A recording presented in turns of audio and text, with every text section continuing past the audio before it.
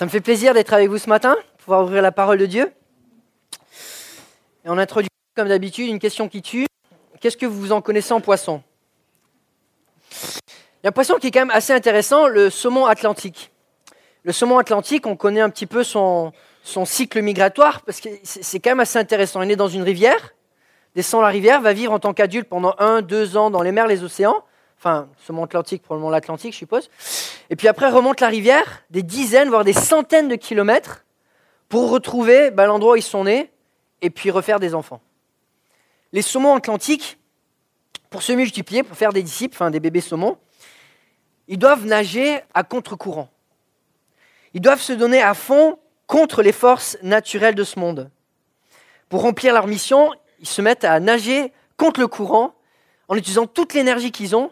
Et même souvent, ce que j'ai cru comprendre, c'est qu'ils arrêtent de manger pour vraiment se concentrer sur leur mission, pour arriver jusqu'au bout. Et il arrive de temps en temps que certains saumons arrêtent de nager à contre-courant. Et il y a un terme scientifique assez précis qui parle des saumons qui ne remontent pas la rivière. Vous savez, c'est quoi ce terme ? C'est un saumon mort. Le saumon mort, il se fait porter par le courant. Et le saumon en vie, il nage à contre-courant. Alors je pense que vous l'aurez compris, la vie chrétienne, c'est un petit peu comme la course du saumon. On est à contre-courant contre la pensée du monde.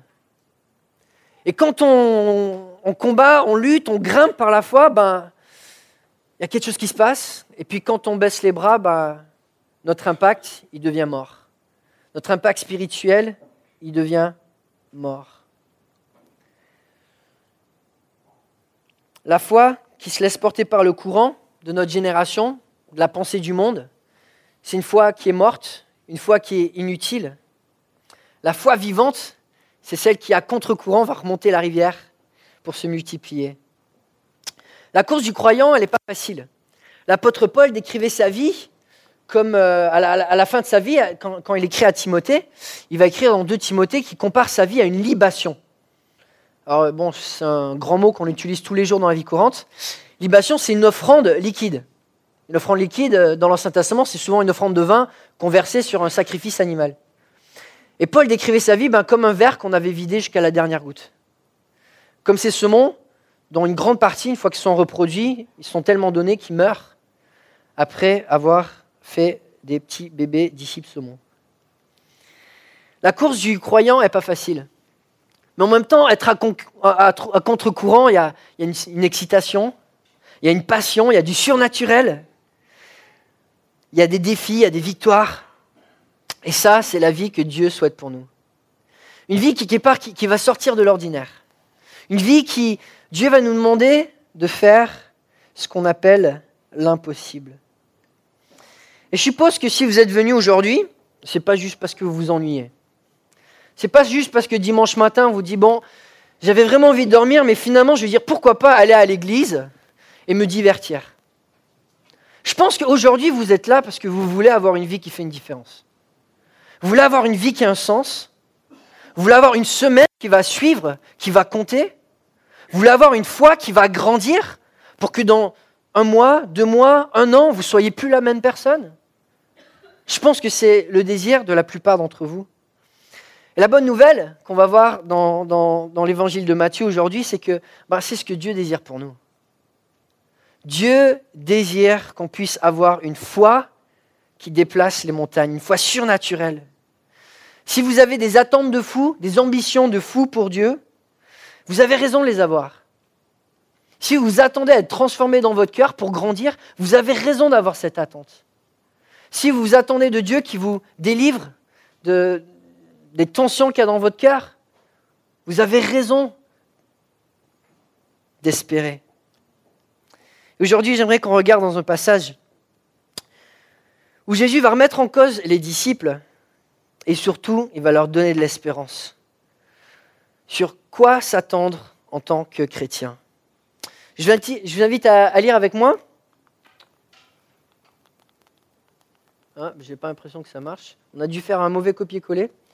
Alors, il faut mettre les paroles en blanc et celle-là en noir.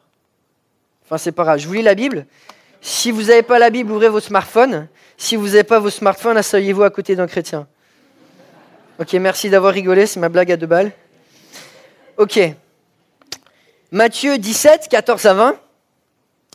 Lorsqu'ils furent arrivés près de la foule, un homme vint se jeter à genoux devant Jésus et dit « Seigneur, aie pitié de mon fils qui est épileptique et qui souffre cruellement. Il tombe souvent dans le feu ou dans l'eau. Je l'ai amené à tes disciples et ils n'ont pas pu le guérir. » « Génération incrédule et perverse, répondit Jésus, jusqu'à quand serai-je avec vous ? Jusqu'à quand devrais-je vous supporter ? Amenez-le-moi. » Jésus menaça le démon qui sortit de l'enfant et celui-ci fut guéri à partir de ce moment-là. Alors les disciples s'approchèrent de Jésus et lui dirent en privé « Pourquoi n'avons-nous pas pu chasser ce démon ?»« C'est parce que vous manquez de foi, leur dit Jésus.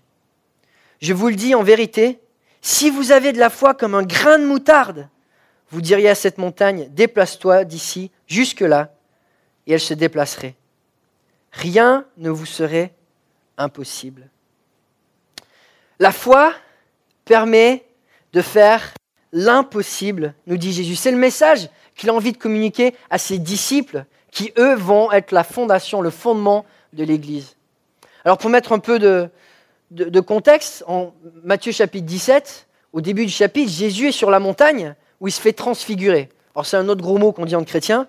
Transfiguration, c'est quand Jésus est sur la montagne et finalement, il retrouve un petit peu la gloire qu'il avait quittée du ciel. Son visage, son apparence devient resplendissante. Et à ses côtés, il y a Moïse qui apparaît, Élie qui apparaît. C'est un moment magique. Il y a 3 disciples qui sont là. Il y a Jean, il y a Jacques, il y a Pierre. Ils sont complètement paumés. Ils ne comprennent pas ce qui se passe. Ils n'ont pas de parole pour décrire les événements. Et puis ils descendent un peu de leur nuage. Ils descendent de la montagne. Et puis il y a les autres disciples qui sont là et qui sont à côté d'un enfant épileptique, donc possédé par un démon, qui le jette dans le feu, qui le jette dans l'eau. L'enfant peut mourir à n'importe quel moment. Et les disciples sont là. Et Jésus va les reprendre. Il va les reprendre de manière même violente. Et on pourrait dire, mais les disciples, ils ont quand même essayé. Ils ont fait l'effort. Ils étaient là. Ils ont accompagné la personne. Ils ont fait ce qu'ils pouvaient. Et pourtant, Jésus va leur dire des paroles très, très fortes. Et Jésus connaît leur cœur. Jésus connaît leur motivation. Et on pourrait dire, les disciples ne sont pas tellement en tort. Bon, ils ont échoué, mais dans la vie chrétienne, et puis on échoue souvent. Enfin, dans nos prières, elles ne sont pas toujours exaucées. Mais là, il y a quelque chose d'autre qui se passe. Il y a quelque chose d'autre qui se passe. Les disciples agissent, et Jésus va leur dire, en incrédulité, c'est-à-dire ils n'ont pas la foi. Et ce qui se passe, c'est qu'ils se revêtissent du nom de Dieu. On est les disciples de Jésus, on représente l'autorité spirituelle, on est là pour aider les gens quand ils ont des problèmes spirituels, mais il n'y a aucune puissance derrière. Et Jésus va lui dire non. Ça, c'est pas mon église. On va pas commencer comme ça. De s'afficher en disant moi je suis chrétien, moi je suis là pour affirmer la vérité, pour montrer la lumière du monde, mais j'ai aucune puissance dans ma vie. Et Jésus va les corriger sévèrement, parce qu'il ne veut pas faire de ses disciples des pharisiens. Il va les reprendre avec sévérité, mais aussi avec amour, et dans le but de leur donner de l'espérance. Et dans ce passage, il va leur apporter 3 instructions pour encourager les disciples à avoir une foi vivante. Une foi qui fait vraiment la différence. Une foi qui leur permet d'accomplir l'impossible pour Dieu. Jésus va leur donner 3 instructions. Et la première instruction, voilà, c'est la Bible. La foi est à contre-courant comme contre la pensée du monde. Avec la pensée du monde. C'est un petit peu ce qu'on a vu avec les saumons. On relit le passage, juste les premiers versets. Lorsqu'il fut arrivé près de la foule, un homme vint se jeter à genoux devant Jésus et dit « Seigneur, aie pitié de mon fils qui est épileptique, qui souffre cruellement. Il tombe souvent dans le feu ou dans l'eau. Je l'ai amené à tes disciples et ils n'ont pas pu le guérir. » Et qu'est-ce que Jésus dit ? Génération, donc il parle en général, la pensée, le courant de cette génération. Incrédule et perverse, répondit Jésus. Jusqu'à quand serai-je avec vous ? Jusqu'à quand devrais-je vous supporter ? Emmenez-le-moi ici. Jésus menaça le démon qui sortit de l'enfant, et celui-ci fut guéri à partir de ce moment-là. Alors une situation, les disciples essaient de guérir un enfant, ils n'y arrivent pas, ils échouent. Jésus arrive, en un instant, l'enfant est guéri. Et Jésus, qui connaît les motivations des disciples, va leur prendre deux choses. Deux choses qui sont le courant de la génération. L'incrédulité et la perversité. C'est des termes forts. La perversité. Les pensées des disciples ne sont pas les pensées de Dieu. Ils ont des pensées déplacées, des pensées tordues, comme on va le voir. Premièrement, Jésus va leur dire qu'ils sont incrédules. L'incrédulité, c'est de ne pas croire. Ça, c'est la pensée du monde. C'est d'être dans un monde où finalement Dieu n'intervient pas.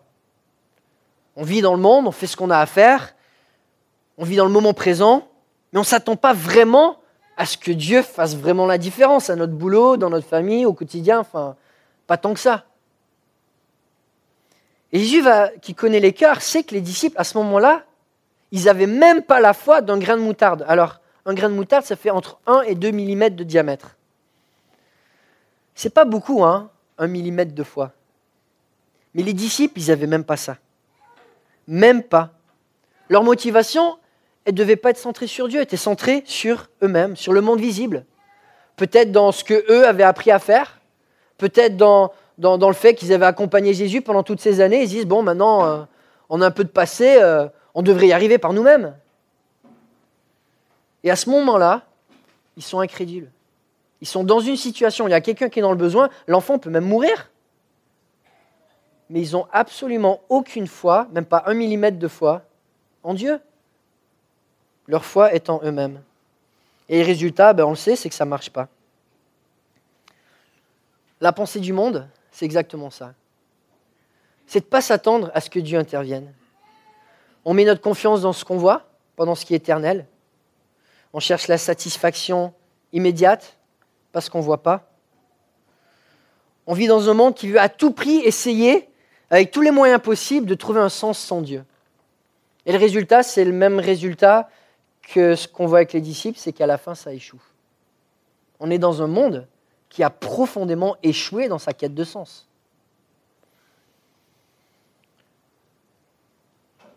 Les disciples agissent sans la foi et le résultat, c'est qu'ils n'ont aucune puissance. Et par leur incrédulité, un enfant qu'ils auraient peut-être pu sauver, on ne sait pas, va peut-être mourir. Hébreux 11:6 dit, or sans la foi, il est impossible d'être agréable à Dieu. Car il faut que celui qui s'approche de Dieu croit que Dieu existe et qui récompense ceux qui le cherchent. Non, c'est pas ça. Pas grave. Sans la foi, c'est impossible d'être connecté à Dieu, d'œuvrer avec Dieu. Et là, c'est tout le drame parce que les disciples, ils sont supposés porter le nom de Dieu, ils sont supposés être les ambassadeurs de la puissance de Dieu, mais leur ministère n'a aucune puissance, aucune transformation. Et c'est dramatique parce que ce n'est pas les leaders spirituels que Dieu a envie de laisser derrière pour fonder l'Église. Alors, ce n'est pas qu'à chaque fois qu'il y a quelqu'un qui est malade ou chaque fois qu'il y a des phénomènes démoniaques, ça veut dire qu'en une prière, si on a la foi, on va tout de suite régler la situation. Dieu nous appelle à prier, à avoir la foi, on ne sait pas toujours comment il va répondre. Mais là, dans ce cas-là, Jésus connaît le cœur des disciples. Et il sait que dans leur cœur, ils n'avaient même pas tenté d'avoir la foi. Un pasteur écrivain célèbre, Andrew Murray, disait « Faites attention dans vos prières, plus que tout, de limiter Dieu, non seulement par incrédulité, mais aussi en vous persuadant que vous savez ce qu'il peut faire. » Alors des fois, on ne croit pas, ou des fois, on se dit « Ouais, mais Dieu, ça, il ne peut pas vraiment le faire. » Il peut pas pourvoir pour tous ses fonds pour une nouvelle église, non, jamais de la vie. Régler cette situation dans ma famille où il y a des tensions, non, jamais de la vie. Changer mon caractère, non, je suis né comme ça, je ne vais pas changer. On se dit, Dieu, non, quand même pas. Je me souviens d'être allé voir le pasteur de l'église où j'ai fait un stage pendant 4 ans, presque avec des larmes aux yeux. On était une grande église, presque 800 personnes. En lui disant, mais on est 800 personnes, on a plus de 20 personnes avec un master en divinité dans l'église, et les seuls baptêmes qu'on a, c'est des enfants qui ont grandi dans l'église. On n'a aucun impact dans la communauté, il n'y a personne de notre entourage qui se fait baptiser, il n'y a pas de conversion. Et sa réponse, c'est ouais, ça serait chouette. Ça serait chouette. Comme ma fille qui met une petite robe rose et qui fait un petit peu de danse. Ça serait mignon. Et je me dis, mais c'est quoi les attentes? Quelles sont nos attentes de ce que Dieu va faire? Alors qu'il intervienne ou qu'il n'intervienne pas, s'il le fait, c'est bien, s'il ne le fait pas, tant pis. S'il m'utilise pour sa gloire, c'est bien, mais s'il ne le fait pas, moi je suis mon train-train quotidien, je vis ma vie, c'est pas grave. Et puis si Dieu m'utilise, pourquoi pas, ça serait chouette. William Carey, un des premiers missionnaires britanniques à être parti aux Indes, qui non seulement a fondé les débuts de la mission en Inde et qui a abouti à des centaines de convertis, mais qui a aussi inspiré tout un mouvement missionnaire au XIXe siècle, qui a envoyé des centaines, même des milliers de missionnaires au travers du monde. Il avait une phrase clé. Il disait « Attendez-vous à des grandes choses, tentez de grandes choses ». Le pasteur de cette église, il rêvait d'une méga church qui grandissait avec les croyants des autres églises qui venaient. Je ne pense pas que Dieu a approuvé son projet. 2 ans plus tard, il est parti. Dieu va reprendre l'incrédulité des disciples. Il va leur dire, c'est pas comme ça que si on porte mon nom qu'on va œuvrer. On va croire parce que si on ne croit pas, il n'y a pas de différence. Deuxièmement, Jésus va leur dire qu'ils sont pervers. Waouh, c'est violent. Mais il va leur dire, vos pensées ne sont pas les pensées de Dieu, c'est des pensées qui sont opposées à celles de Dieu. C'est des pensées qui sont tordues, qui sont déplacées. Jésus connaît les motivations des disciples. Il voit leur cœur. Alors, nous, on lit le passage, on ne connaît pas vraiment toutes les motivations des disciples. Mais il y a un détail qui me marque en particulier. On a cet homme, et Jésus descend de la montagne, et puis il y a ses amis, ses potes qui sont là, avec une relation privilégiée avec lui. Et il y a une situation où il y a du besoin, et qui c'est qui va voir Jésus, qui se met à genoux, qui s'humilie, qui plaide devant Dieu? C'est pas les disciples. C'est pas les disciples. Ils n'ont pas cette attitude de dépendance, de cri à Dieu, d'humilité. Alors une fois de plus, Dieu connaît leur cœur, moi je ne sais pas. Peut-être c'est leur orgueil. Ils ont essayé, ils n'ont pas réussi, ils ont honte. Ils disent, on ne va pas le dire à Jésus.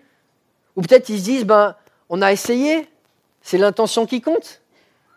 Non, c'est pas l'intention qui compte, c'est pas ce qu'on dit. Et Jésus va leur dire, si vous êtes mes disciples, c'est pas l'intention qui compte. C'est que vous ayez une puissance avec vous qui fasse la différence là où vous êtes. Il y a un proverbe qui dit, nous avons tendance à juger les autres par leur comportement et nous-mêmes par nos intentions. Ouais, c'est facile. Et des fois, on se sent bien en se disant, ouais, j'ai une bonne intention aujourd'hui. J'ai une bonne pensée, j'ai un bon sentiment. J'ai rien fait, mais bon, au moins c'était dans mon cœur à un moment, c'est bien. Et Jésus leur dit non. Vous êtes les fondements de mon Église. Si vous voulez porter le nom de Christ, vous affermir comme les guides pour ceux qui ne connaissent pas Dieu, vous ne pouvez pas avoir un témoignage où il n'y a pas de puissance derrière. Et vous ne pouvez pas penser comme le monde pense. Avoir des pensées, pas de Dieu, mais des pensées du monde. Pensez-vous vraiment que Dieu peut être quelque part sans faire la différence? Que Dieu peut se pointer, lui qui a créé l'univers, sans que quelque part ça fasse un petit peu la différence?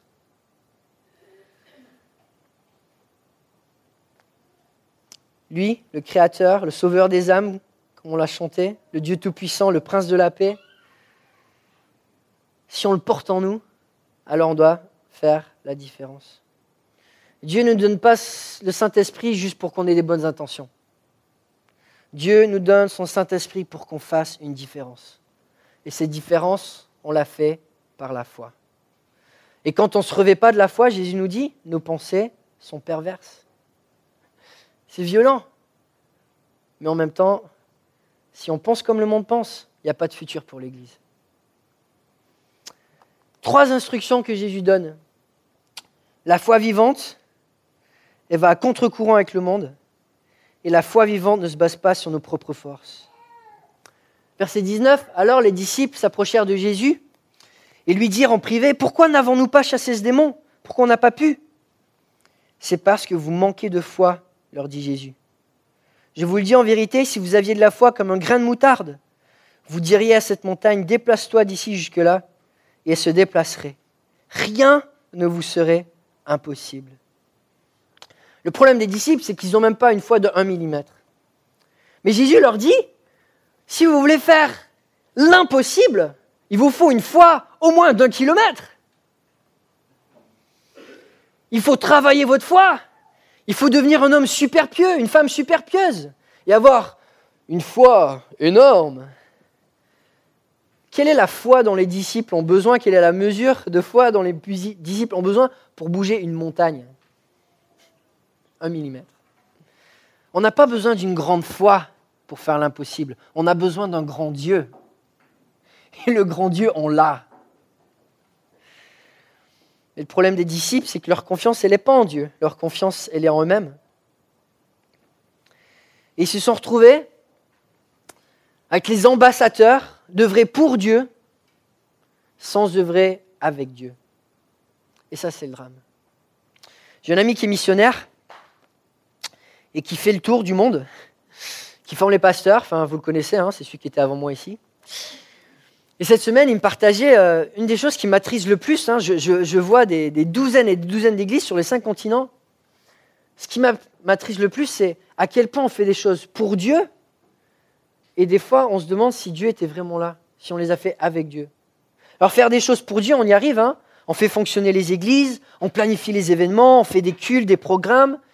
Les gens sont actifs pour faire fonctionner l'église, faire tourner la machine, préserver les valeurs, les traditions. Enfin, pour faire partie d'une église, il faut se mouiller. Enfin, on se retrousse les manches, on travaille. Et puis des fois, on se dit, mais ouais, on a travaillé pour Dieu. Et puis le culte fini, on se dit, mais est-ce que Dieu était là? Est-ce que Dieu a parlé? Est-ce que mon cœur a été convaincu? Est-ce que des vies ont été transformées? On finit nos activités, alors que ce soit de l'église ou que ce soit n'importe où. Et on se dit, ouais, j'ai fait ça en tant que chrétien. Je l'ai peut-être fait pour Dieu. Ouais, il faut que je travaille pour nourrir ma famille. Il faut que j'ai des amis pour avoir un équilibre. Je suis humain. Mais est-ce que Dieu était avec moi? Et si le Dieu créateur de l'univers était avec moi, est-ce que sa puissance était avec moi? Le mot église vient du terme ecclésia en grec, qui était un rassemblement pour le travail.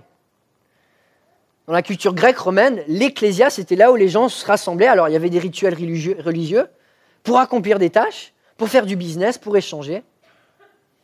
Et c'est quand même curieux que Jésus a choisi ce terme-là pour son église. Oui, c'est un rassemblement spirituel, mais c'est aussi pour travailler.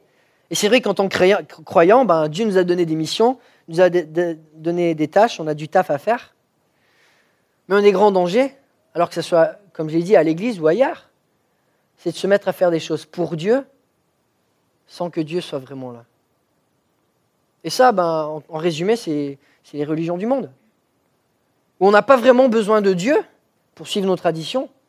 On n'a pas vraiment besoin de la puissance de Dieu pour faire de l'humanisme. Et Jésus va dire à ses disciples, non, c'est pas ça mon église. C'est pas ça. J'ai pas envie que vous dites que vous êtes mes disciples et que vous ayez aucun impact, que vous faites semblant, qu'il n'y ait pas de différence.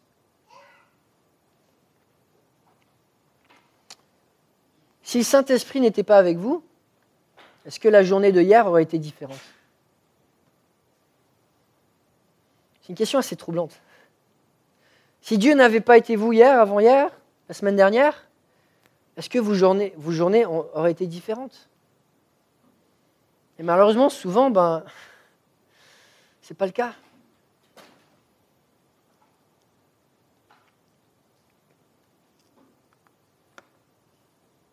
Pourtant, l'appel de Christ, c'est de faire des œuvres qui sont surnaturelles. En effet, c'est par la grâce que vous êtes sauvés, par le moyen de la foi. Cela ne vient pas de vous, c'est le don de Dieu. Ce n'est pas par les œuvres, afin que personne ne puisse se vanter. En réalité, c'est lui qui nous a fait. Nous avons été créés en Jésus-Christ pour des bonnes œuvres que Dieu a préparées d'avance, afin que nous les pratiquions. Dieu a inventé les œuvres, il les a déjà faites, il les a déjà créées. On n'a pas besoin par nos propres forces de les inventer. Ce qu'on a besoin, c'est d'être en Christ. Ces bonnes œuvres ont été créées avec nous en Christ. Et c'est quand on demeure en Christ, dans la prière, dans la communion avec Dieu, la communion fraternelle, quand on se remplit de sa parole, qu'on peut vivre de cette foi qui déplace les montagnes. Les œuvres de Dieu, ça va tellement au-delà de ce qu'on peut faire. Enfin, vous pouvez essayer. Hein. Je vous donne une pelle, un marteau, une pioche. J'aimerais bien avoir le Mont Blanc un peu plus proche de Lyon pour faire du ski. Juste à la sortie, là, enfin, après Tassin, on met le Mont Blanc. Ça prendrait combien de temps? Combien de personnes? Combien de pioches? C'est impossible. Dieu, entre parenthèses, le monde, il a créé en 6 jours. Ça ne va pas être très compliqué pour lui. Dieu, ses œuvres, c'est notre échelle.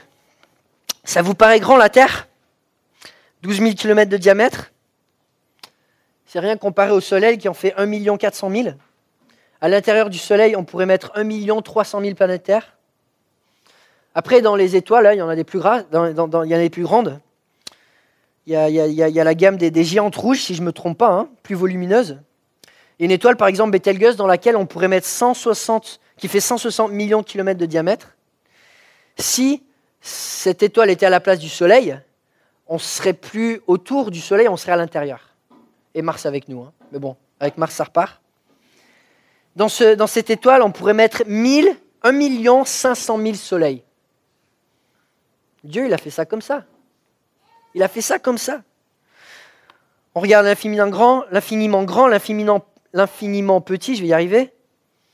L'homme, la femme aussi, hein, composé de 100 000 milliards de cellules, chacune contenant assez d'ADN pour former une ligne de 2 mètres de long et autant d'informations que 100 millions de pages de l'encyclopédie Britannica. Dans le corps humain, à chaque seconde, il y a près de 8 millions de cellules qui meurent, alors qu'au même moment, le même nombre apparaît. Ces cellules, ne faisant qu'un millionième de mètre de longueur, seraient toutefois encore plus complexes que n'importe quelle grande ville si elles étaient agrandies, avec des milliers d'usines, des milliers de chemins de transport, des milliers d'échanges, des milliers de business. Ce que Dieu fait, c'est incomparable. Vous savez qu'en 10 minutes, un ouragan relâche plus d'énergie que toutes les bombes atomiques de la Terre réunies? Les œuvres des hommes, ça ne se compare pas avec les œuvres de Dieu. Et si au lieu de se fatiguer, on mettait notre foi en Dieu? Oswald Chambers disait « La prière ne nous prépare pas pour les grandes œuvres. La prière, c'est la grande œuvre. » Quand on met notre foi en Dieu, quand on commence ce parcours, on dit « Dieu, c'est toi qui fais, c'est pas moi. » C'est ça la grande œuvre. Je pense que je vous ai raconté cette histoire, mais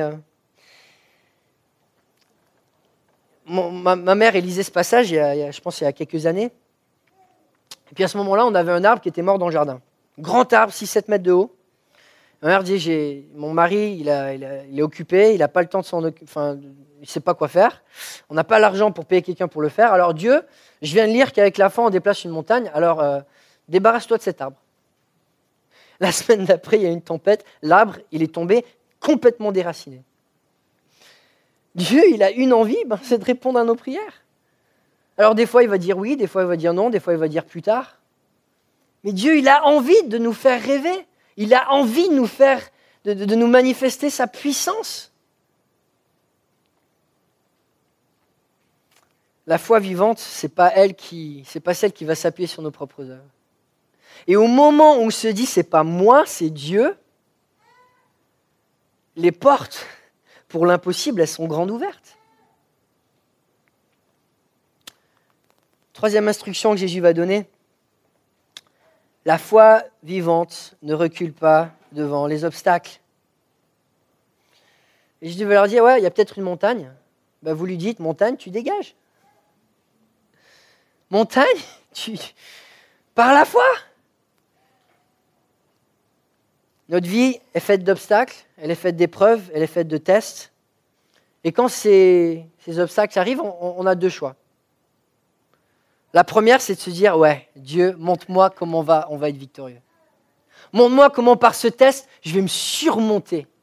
Montre-moi face à ces obstacles, je vais apprendre quelque chose que je n'ai jamais fait avant. Je vais voir quelque chose que je n'ai jamais vu avant par ta puissance. L'autre option, c'est de se dire, ah non, cet obstacle-là, il m'énerve. J'en ai pas envie. Dieu, tu m'énerves. Et puis on se plaint, et puis on tourne en rond, on baisse les bras, et puis on se dit, ouais, mais la vie, c'est quand même moche. Trop d'obstacles. Jésus veut nous faire rêver. C'est pas la première fois qu'il encourage ses disciples à rêver de l'impossible. On l'a vu il y a quelques mois en Jean chapitre 14, versets 12 à 14. Lorsque Jésus dit, en vérité, je vous le dis, celui qui croit en moi fera aussi les œuvres que je fais. Il en fera même des plus grandes, parce que je vais vers mon Père. Tout ce que vous demanderez en mon nom, je le ferai, afin que la gloire du Père soit révélée dans le Fils. Si vous me demandez quelque chose en mon nom, je le ferai. Jésus a envie de nous faire rêver. Quand on demande des choses en son nom, c'est-à-dire selon sa volonté, selon le cœur de Dieu, il n'a qu'un seul désir, c'est de l'accomplir. Paul disait en ces mots, si Dieu est pour nous, qui sera contre nous? On est quand même dans une bonne équipe. Tozer disait, déjà il y a plus de 50 ans, le problème de base avec l'Église de nos jours est sa vision indigne de qui Dieu est. Notre religion est faible parce que notre Dieu est faible. Le christianisme que l'on vit sera soit fort, soit faible, suivant notre manière de percevoir Dieu. Dieu, lui, il peut bouger les montagnes. C'est pas compliqué pour lui. C'est pas compliqué pour lui.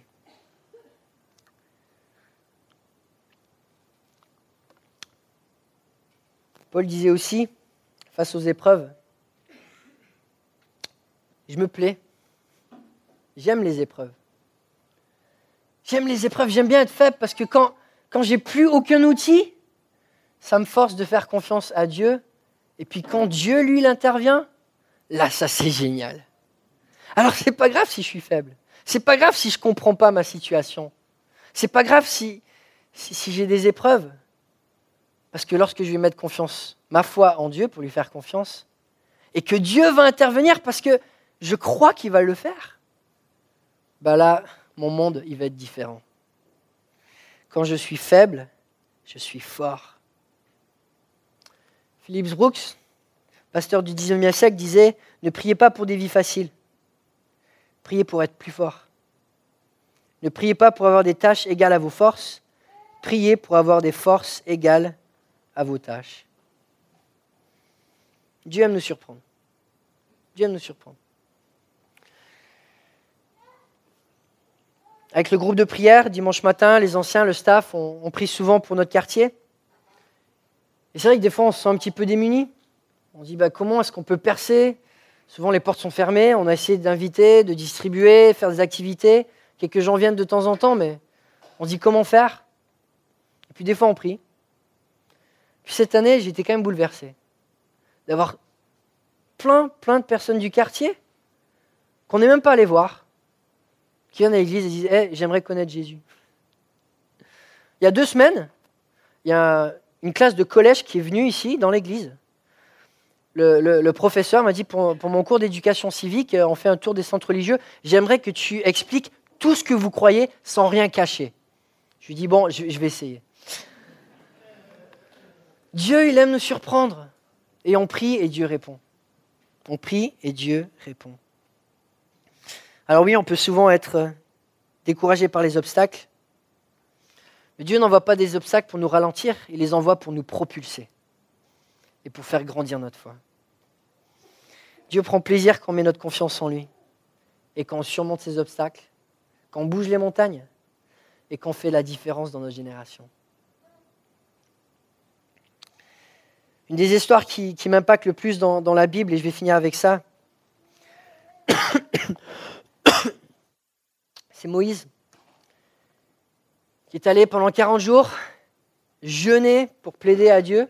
Il reçoit les 10 commandements, et pendant ce temps-là, Israël fait le veau d'or. Et il descend, et puis Dieu lui dit, ouais, tu vois, j'avais fait une alliance, mais là, ça ne marche pas.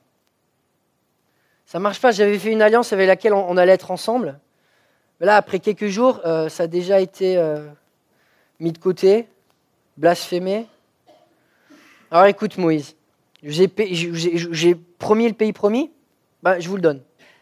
Gratos, vous pouvez y aller, je vous envoie un ange, il est costaud, il vous donnera le pays promis. Et qu'est-ce que Moïse répond? Si toi tu n'y vas pas, moi j'y vais pas. Avec Dieu, c'est tout ou rien, c'est toi dans ta gloire ou rien du tout. Montre-moi ta gloire, c'est ce qui va plaider. Montre-moi tes voies, montre-moi ta gloire. Je veux ta gloire avec tout ce que tu as ou rien du tout. Et c'est la vie chrétienne. J'espère que ça va être votre prière cette semaine. Dieu, cette semaine, sois avec moi, dans ta gloire, avec ta puissance qui me donne la force de faire ce que je dois faire pour toi. Ou sinon, je veux rien. Et d'après vous, si on a la foi d'1 millimètre, est-ce que Dieu va répondre? Prions ensemble.